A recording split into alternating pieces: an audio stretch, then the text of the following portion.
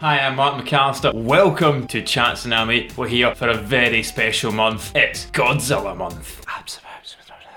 It's not Godzilla month, it's Digimon month. The other creature month. Pokemon? Yeah. Welcome to Pokemon month.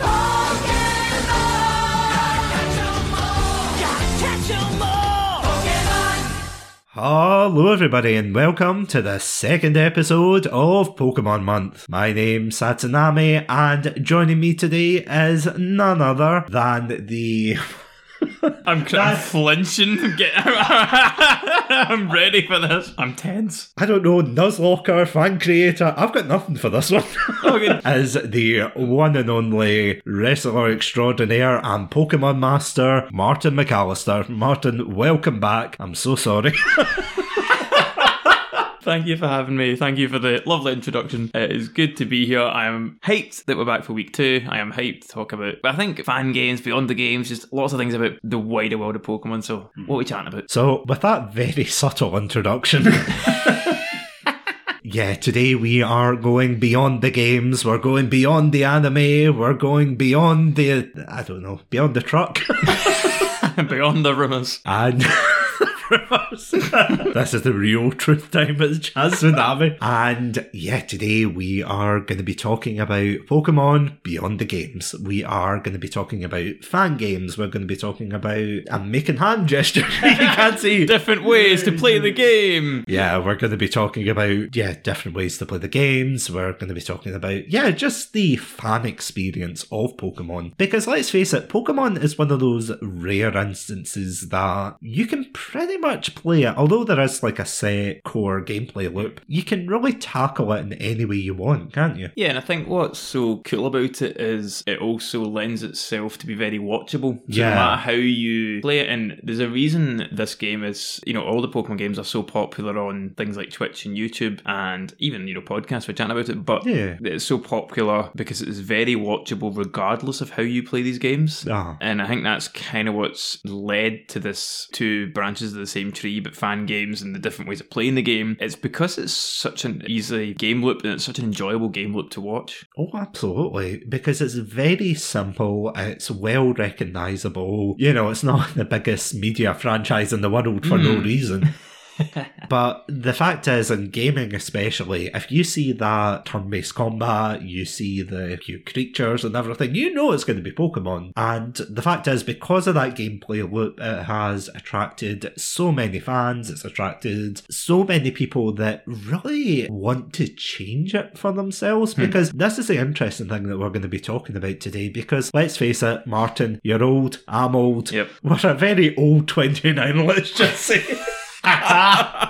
Beyond the precipice, to borrow a phrase from the last week's episode. Wow. People do have, and this isn't, a hot take or anything, people do want to still have the same nostalgia for a franchise that they've grown up with, that they've loved ever since they were younger. They want to have that same feeling when they play it and, return to it. But then, of course, when you return to it, it's either outdated or you think, oh, this game's a bit childish, because obviously it's a game series that is dedicated towards kids, and that's what we're talking about last week. No amount of realistic blood in a ROM hack is going to change that. Yeah, there's been quite an interesting development over the years, hasn't there? Yeah, and I think anytime you talk about this, we have to start with Nuzlocke. Oh, yeah. I think that comes up to what you're saying. So a Nuzlocke is just a set of rules that people self-impose on the game. But essentially, if your Pokemon gets knocked out in the game, you have to release it. There's all other rules about catching Pokemon and stuff, but I think the core concept is you can no longer just throw your team into battle willy-nilly and hope for the best. And it takes Pokemon, which is a very casual and fun experience, to this is tense and everything matters now. I think that's such a fascinating concept because it kind of covers what you're saying, where you do get that nostalgic feeling in, funnily enough, a very similar game to Pokemon Nuzlocke, if anyone's played it, is XCOM. And the reason I say that is that's a strategy game where you get to name your characters and then if they die, they're gone. And I think that's part of what makes the Nuzlocke so fascinating is you name the Pokemon, you get attached, just like you would when you were a kid. And, everyone has these favourite Pokemon they had when they were kids when they played the games. But now, if you've captured this Pokemon, you've given it its own name. And when you lose that Pokemon, boy, does it hurt. Oh, it does. Have you played a lot of Nuzlocke? No, I've only ever... I've only ever managed to do 2 because my heart cannot take it. I have done several, and let me tell you, it does not get easier.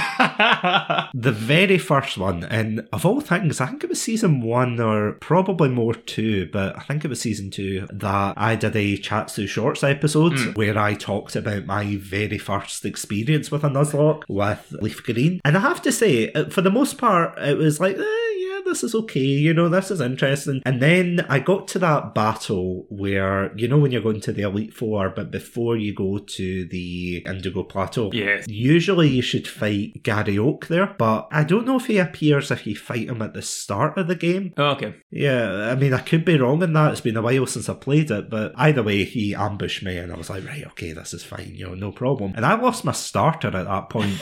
And upon trying to grind up and get a very respectable team, I lost maybe 80% of my team. Everybody died. All I had was a Kadabra and a Dragonite because I kind of cheated. Well, not cheated, but I went to the game corner. Sure. Because I didn't pick up Eevee in Celadon City, so I bought him at the game corner. Yeah. And I thought, right, okay, I've got 2 Pokemon here. And then I had the shiny rule in effect, and I found a shiny Primate, which those 3 carried me in that. But it was such an emotionally taxing experience because I thought, should I just start again? Should I keep going? And then I did. I kept going, and it was a fantastic experience, but it was just, my heart couldn't take it, as you said. But the other one that I did, which was probably the worst for me, was the Pokemon White playthrough. That was horrific. Again, I was left with a Emboar, my starter, and a Gyarados because I did the whole thing, and then I did the post game, I did the Elite Four and everything, and I was only left with those 2. And this is the other thing that I never expected as well, because you brought up the idea of having that personal connection with your Pokemon because you name them and everything, and the Pokemon that you catch and that you have to, and there's obviously like caveats and things you can do to make it a bit more interesting, but you have to catch the first Pokemon per route, and it means that you have to use Pokemon that you're not really, like, you wouldn't usually use. And one of those Pokemon that I've never really used is one called, I think it's Typole or something, or Timepole. It's like this tadpole Pokemon in Gen 5, and I remember it evolved into, I think it's Palpitoad, and I fell in love with this thing because it's like a ground water type. It's a bit like Quagsire in that regard. I loved it. I called it Hoppy. I was really enamoured because it was like a core part of the team. And then I went into this cave and I fought one of the, I can't remember what the name is, but it's one of the fossil Pokemon that flies. Oh, yeah. And it took out Hoppy in the like cave. I was so upset. It was my Avengers Endgame. Oh, it was heartbreaking. So, like, I was messaging my friends and they were saying things like, oh, do it for Hoppy. And I was like, oh my God, Hoppy. You know the Simpsons do it for Hoppy? That's what it was like. I was like, oh, this is heartbreaking. It's so tough. But that's the thing, though. See, when I go to play the games normally now, I can't. No. I cannot play the games normally because when I go to heal my Pokemon that have fainted, I feel as if I'm cheating. And I'm like, no, that's the way you're supposed to play the game normally, but I can't play it anymore. It's such a great, it's something you mentioned I want to bring up, because one of the great things about Nuzlocking is you are forced into doing things that you wouldn't do. And one of the rules I really like is no items in battle. And I think that's like, you can't heal in battle and you can't use X attack and stuff. And I think that's another layer of you're taking something that's supposed to be in the game out, and therefore things are going to go wrong now. And one of the things I think's so interesting is when, as you say as well, you've got different Pokemon that you wouldn't use. All of a sudden you've got a Magikarp in the team, or you've got, for me, I never used a lot of the bug Pokemon because you bring them into the first bit and then they're gone. But then all of a sudden you're sitting there and it's your starter's got like 3 HP left, and you're face to face with a Pokemon. You're like, if I switch, that Pokemon's going to die anyway. But would I rather lose this one than this one? And that means I get a clean switch. And then all of a sudden you're having to go in-depth tactical analysis of what if I get crit when I swap back in the other Pokemon and just complete nonsense, and it's like, this is what's hidden in here. Pokemon's incredibly in depth when you pull it apart and try to get into it. Because what's amazing is, and I don't know if you've ever seen this or if it even exists anymore, but I used to frequent I think it was like the Nuzlocke forums, it used to be called. It was amazing because it was like this forum. Before I go on, one thing I want to say is, it's amazing how this all started because of a webcomic. Yeah. And the reason it's called a Nuzlocke, for anyone wondering, is because the person who made it, he had a Nuzleaf in his party, and for some reason they drew it with the face of, and I've never seen Lost, but it was a face of a character called John Locke in that. So then it became Nuzlocke, and the rest is history. But I remember the detail in these recountings. It wasn't just people saying, oh, what's the best Pokemon to come in here? You know, it wasn't like that. It was these huge sprawling stories, the lore.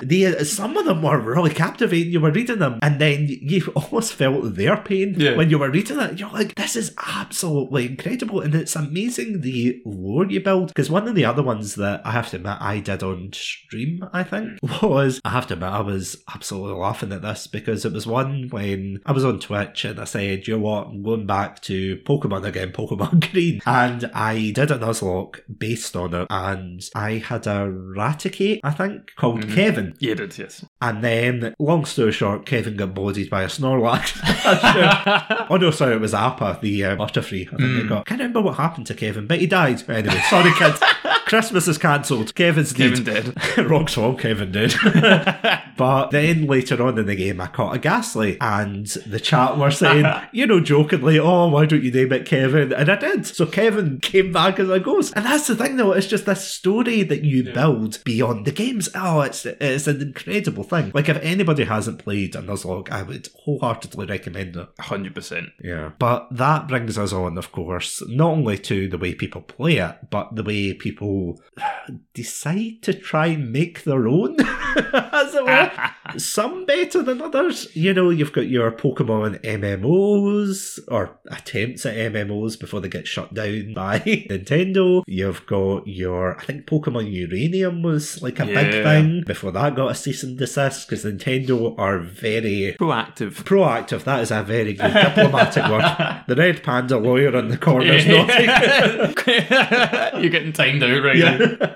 You have so many fan games, and I have to say, this is something we were talking about before we started recording, but varying degrees is the word I'd use. Yeah, and what to me is so fascinating about the fan games, because there's kind of multiple layers to this, so I'm kind of, I actually want to scale back very slightly from fan games to fan hacks, because they're very slightly different. So you get people that have just built onto the original games with like ROM hacking and things like that, and what I think is really cool about them is they all scale from quality of life. The running shoes are always switched on, and people have hacked the running shoes into the first generation of games just to make the games play a bit easier, speed up. I've seen one recently where it was someone did a demake of Generation 3, put it into Generation 1, stuff like that. So you get like what's very simple and just taking what's already there and just giving it a new lease of life, maybe bringing quality of life. Yeah. And one of the other really famous ones that I don't think looks that fun to play, but I'm glad they made it, was Pokemon 3D, which was Gen 1, but they just turned it into a 3D game. Again, I'm not playing it because it looks terrible.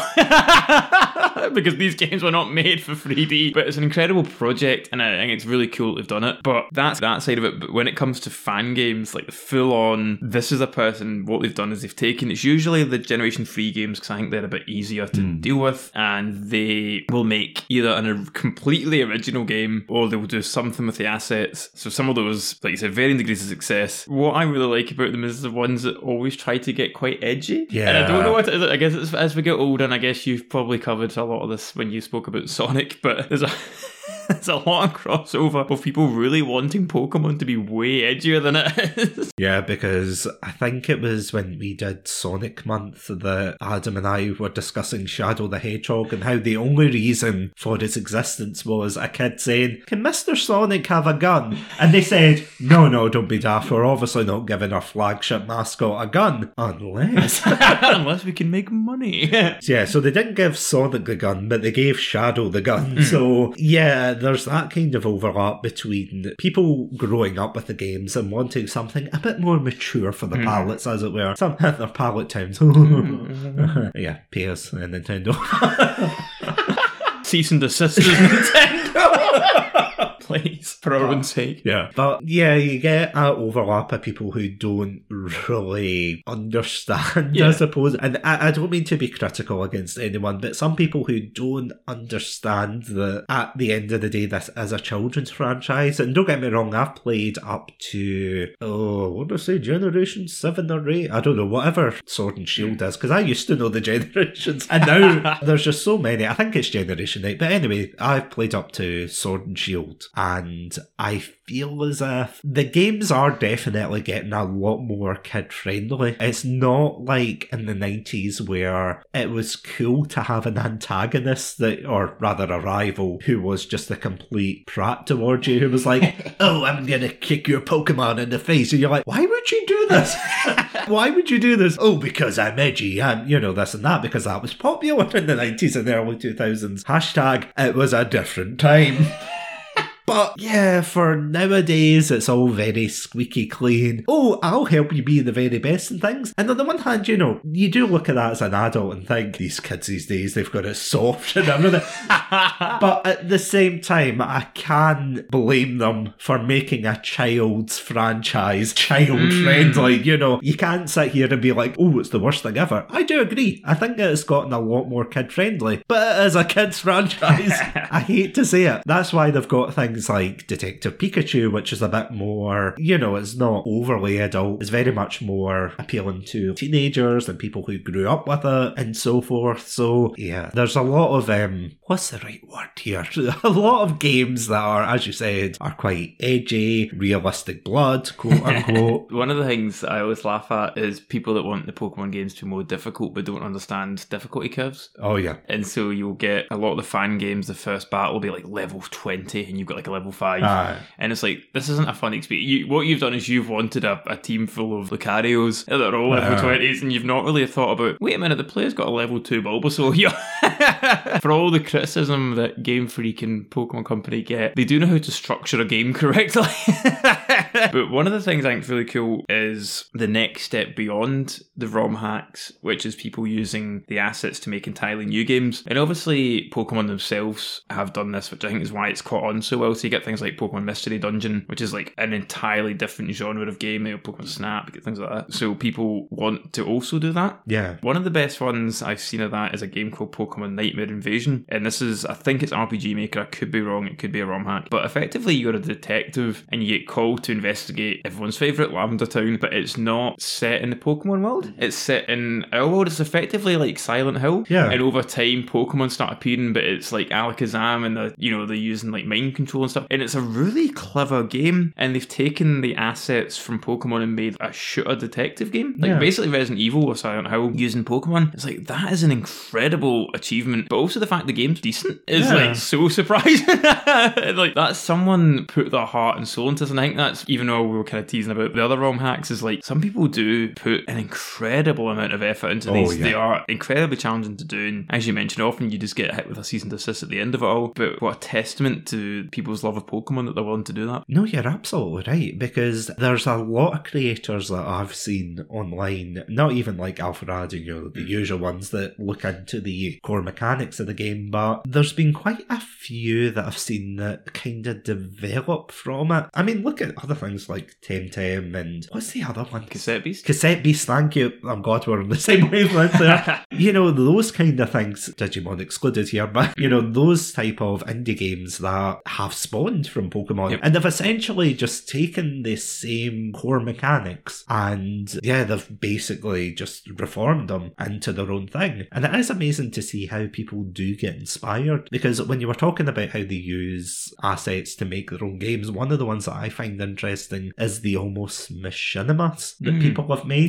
Did you ever see a lot of these growing up, like just in general? I was aware of them, but they're not something that I was too into at the time, but you were telling me about this before we started, so I'd like to hear more about it. Yeah, so one of the ones that I remember when I was growing up and I saw this on YouTube, it didn't age well. I'm gonna be honest, because it's okay, it was YouTube to, but it's a different time. I mean, it was made by a teenager, evidently and very obviously a teenager, and it was like a cross between Pokemon, Dragon Ball. But the thing is, the way they would do it is they would record the gameplay, but they would also hack the game so that they were able to change the scene and everything. They were able to do battles between certain characters and things. They would do palette swaps of the colours of the characters. It's a clever idea, but I'm going to be honest, see when you're doing punching animations where it's equivalent so to good. walking into someone and the wee R's are going dun dun. That's amazing. And that was meant to be the punching, but it was like he would do the teleport, so you would hear like that. But the weird thing as well is he would have custom, or these people as well, they would also have like custom sprites of these characters. So there was like sub-series where people would, again, like a detective one, they would be a detective with a Lucario, and they would have this fully fledged story. But the genre that was most popular that I noticed was the Pokemon Legend series. So the most popular one I saw was the Water Pokemon Legend, where again the Dragon Ball Z would come in. But you would have other things, like you would have Grass Pokemon Legend, Rock Pokemon, Elemental, you would have all these different people coming in, Fire Legend and things like that. They would do crossovers, But the fact is, despite the intense lore here, the fact is that it's just amazing how that spawned from the games. Yeah, no, I think it's so similar to Sonic in many ways, but it's like people want this extra layer to these games. Yeah. They want to be in them. They want their characters to be in them. Something you mentioned earlier as well as like fake Pokemon, the fake ones, and like how that's its own genre of people like, wouldn't it be cool if this Pokemon actually evolved into this Pokemon, and what if this happened, and what if, and it's this incredible, like every time a new Pokemon game starts coming out, a whole bunch of fake ones get sort of brought out because people are like, hey, I saw this clip from a Japanese newspaper and it was saying that this Pokemon's in Sword and Shield, and it's just like, no, you drew that yourself. You were trying to get the people on board. But like some of the stuff people come up with is amazing for that. My favourite one for that, and it reminds me of, do you remember that scene in The Simpsons where, I can't remember, Homer's telling something to Bart, Lisa and Marge, and Lisa says, Mom, tell us how it really happened, and she says very dejectedly, that's how it happened, Lisa. And she goes, oh. See when they get a real leak and they think, oh no, this is fake, like swole Swampert. Like I remember that was floating around, and oh, it was so funny. People going, no, where's the real leak? And everyone dejectedly is like, that's the real leak here, guys. Oh no.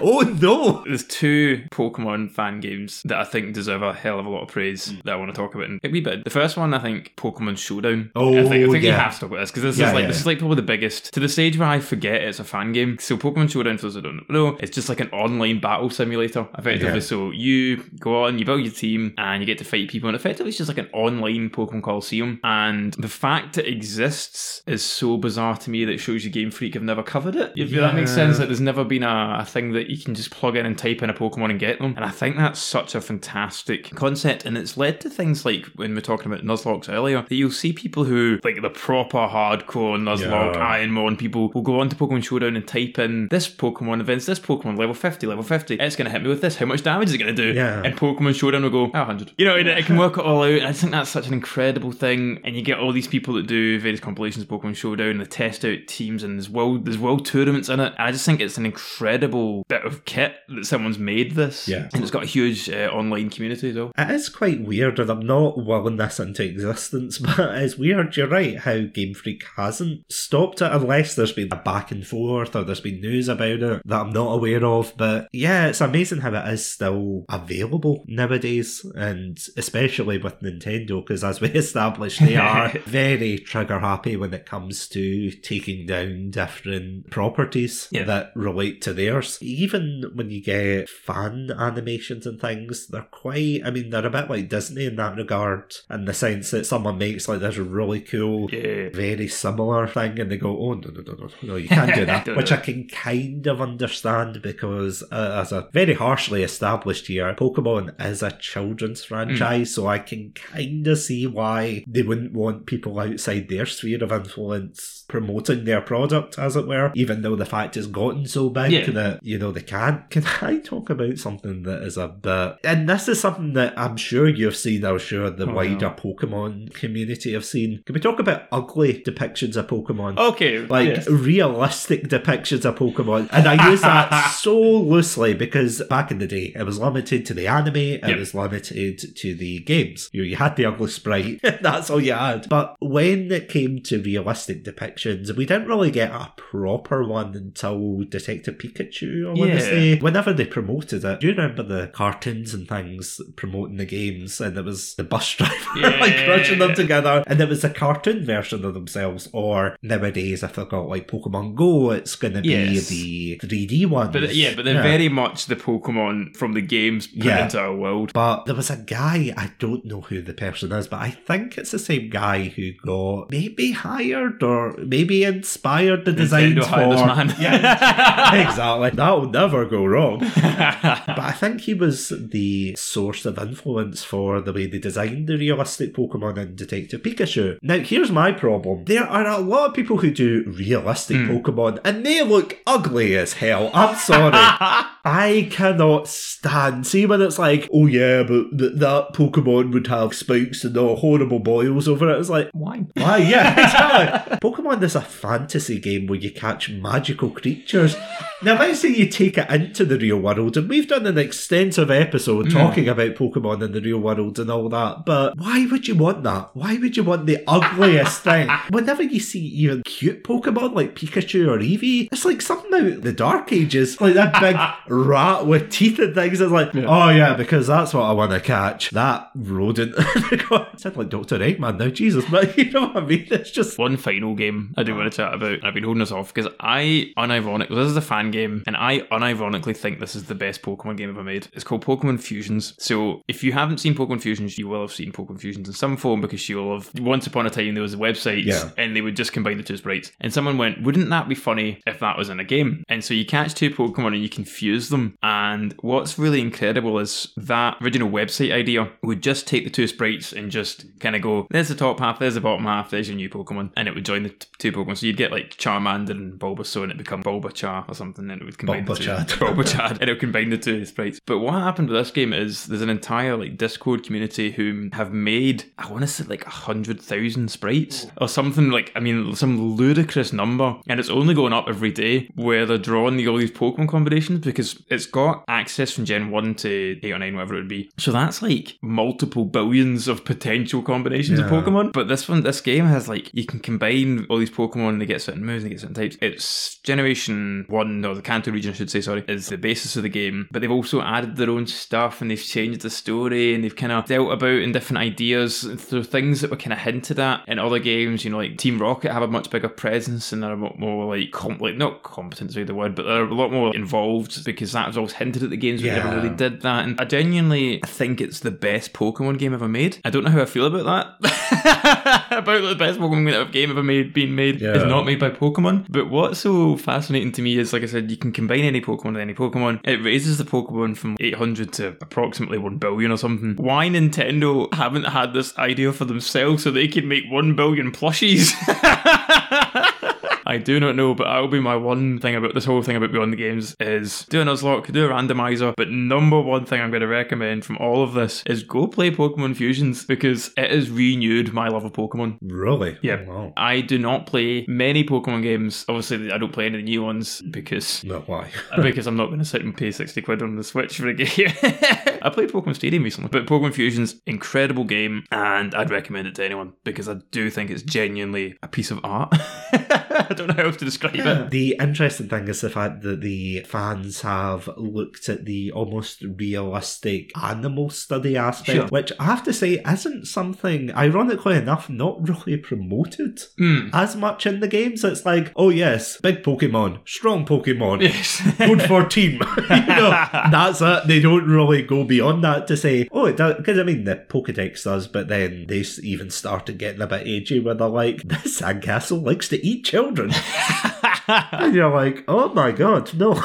I'd rather not. I'd rather not play this game than you. But yeah, it's really interesting because there's a lot of people who talk about the regional varieties of Pokemon, Steam Pokemon, if you will. And yeah, I know, Aurora Borealis in this regional, in this region. No. Yeah, it's interesting to see that even though I think it was Generation 7, Sun and Moon, although I could be wrong in that, but I'm sure it was Sun and Moon that introduced them. So it's like you would get regional varieties of Pokemon that already existed. You know, you got Vulpix, Raichu, which is still one of my favourites. Although Raichu is one of the best Pokemon ever made. It really is. Like, S-tier. you know, when you think back and you think, oh, what Pokemon team would I have in real life? And usually I think, well, I'd have to have Pikachu because it was the very first Pokemon. And I would definitely evolve it to Raichu because I love it. But it is so good that I would retroactively go back in time and be like, stop. Evolve it into a Alolan Raichu. Take this guy on the surfboard instead. Yeah. I mean, he eats pancakes and he's got psychic powers. What more could you want? What more do I want out of my own life? But that's the thing though, and that is a very big problem with the games. It's like they introduce a really cool feature, whether that's Mega Evolutions, whether it's regional variants, and technically they brought them back in Scarlet and Violet, but they look awful. I'm sorry. I think it's something because they do constantly pick up like new ideas and drop them. So there's the new one in Scarlet and Violet, which I can't remember the name of, Terra something. It's like you change the type of the Pokemon. Oh, Terralize. That's what I said. So if you just cut what I said, editor's note, cut what I said and put in the right thing. That'll be gone next generation because they'll move on. But like that's kind of why with like fan games, especially something like Pokemon Showdown, because that still has Gigamax and Dynamax and Mega Evolutions. Yeah. They all exist at once, and the games weren't meant for that. And that's kind of what's amazing about it. I think it's so fascinating. Because I mean, on the one hand, you could look at it as, oh, it's its own experience. You know, it's its own isolated thing. Gen 6 was the gen of Mega Evolutions. Gen 7 was the Z moves. Gen 8 was Dynamax and Gigamax and Chadmax, and if you will. And then, of course, the other one was that terrorization, probably. I don't know. But they are really emphasising, and they do this in the films and things, even when they retroactively go back in the films, and they say things like, we want to show that Pokemon is a cohesive world now, because when it started off completely, you know, it was completely fractured, as it were, and they were still not sure whether they wanted real animals within it or not. And I mean, the fans even pick up on this, of course, but then once the universe got bigger, it got more successful, they kind of thought, right, we need to rein this in, guys, we need to unite it together. And it's such a weird thing to see it all come together. Yeah, it's something that I think fans are trying to do. They're trying to basically patch up, not the mistakes as it were, but they're trying to patch up what Game Freak can, really. Yeah, I think calling them mistakes isn't the worst thing, because you do see the community, you know, we've chatted at length about Pokemon's a game for kids and there's a lot of adults that like it, and therefore they're always going to be left behind. But the things like, why can't all 900 Pokemon be in one game? Why does something have to get left behind? Why did these characters that we really like not ever turn up again? I think that's always going to be something that Pokemon, the fans, will try plug those gaps for. And that's the thing though, it's something that I think you've brought up to me before, like in the past, the fact that if somebody doesn't like a game, and, you know, they complain about the new iterations, and then you think, well, they've got the old ones to go back to. There's a lot of people who are making modern iterations of the old games. So they're bringing the nostalgia from the old ones and they're bringing it to the new, because it's something that Game Freak doesn't really do. Like, they had Pokemon Let's Go, and they've had the remasters of games to varying degrees of success. Heart Gold, Soul Silver, absolutely fantastic. Then Omega Ruby, Alpha Sapphire, people enjoyed it enough, I think, that it still looked on relatively fondly, but it did miss out a lot of content. But then by the time we got to Brilliant Diamond, Shining Pearl, kind of dropped the ball. And that's the thing though, now people are going in and creating their own things. And it's amazing to see it. But yeah, if Nintendo would stop striking them down, that'd be nice. I do want to quickly mention Game Freak when you listen to this before you strike us down. We'll come back stronger. Can you put in like a hard mode back into the game? Because that was in one of the games, like Black and White. And can you also put a thing in that stops gym leaders using items? Thanks. I have to say, this is my last comment of the episode, but yeah, Black and White 2, height of Pokemon. I would say it's by far one of, if not the best Pokemon. And that's coming from someone who adores the Johto games. That is like the tier that I think everyone should be striving to. Because I mean, I think think even when people go back to put in the sprites and things for the new Pokemon, they still base it off of black and white, which is really interesting. That's one thing I was going to say when you said black and white the best. I think they are, and I think when people go back to the older games, like I was talking about quality of life improvements, yes, the stuff from black and white gets put back in. Yeah. You know, and that was the game that was the best to play. On that note, Martin, thank you so much for talking about Pokemon beyond the games. I've got nothing left to say, thanks. I didn't mean you were throwing it back to me. Thanks for having me on.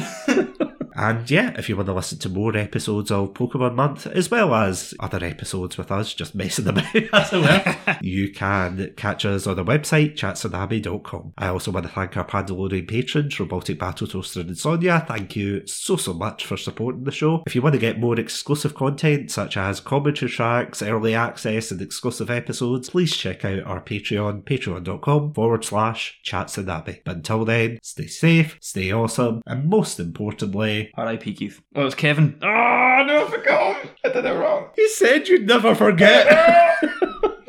End the episode. Welcome to Shatsunami, a variety podcast that discusses topics from gaming and films to anime and general interests. Previously on Chatsunami, we've analysed what makes a good horror game, conducted a retrospective on Pierce Brosnan's run as James Bond, and listened to us take deep dives into both the Sonic and Halo franchises. Also, if you're an anime fan, then don't forget to check us out on our sub-series, Chatsunani, where we dive into the world of anime. So far, we've reviewed things like Death Note, Princess Mononoke, and the hit Beyblade series. If that sounds like your cup of tea, then you can check us out on Spotify, iTunes, and all good podcast apps. As always, stay safe, stay awesome, and most importantly, stay hydrated. Hello, my name is Kayla, and my co-host Lexi and I host a podcast called A Little Wicked. On our show, we discuss true crime cases such as serial killers, missing persons, and victims of crime, along with cults, conspiracies, cryptids, urban legends, and everything in between. Find us on Apple, Spotify, and wherever else you listen to podcasts.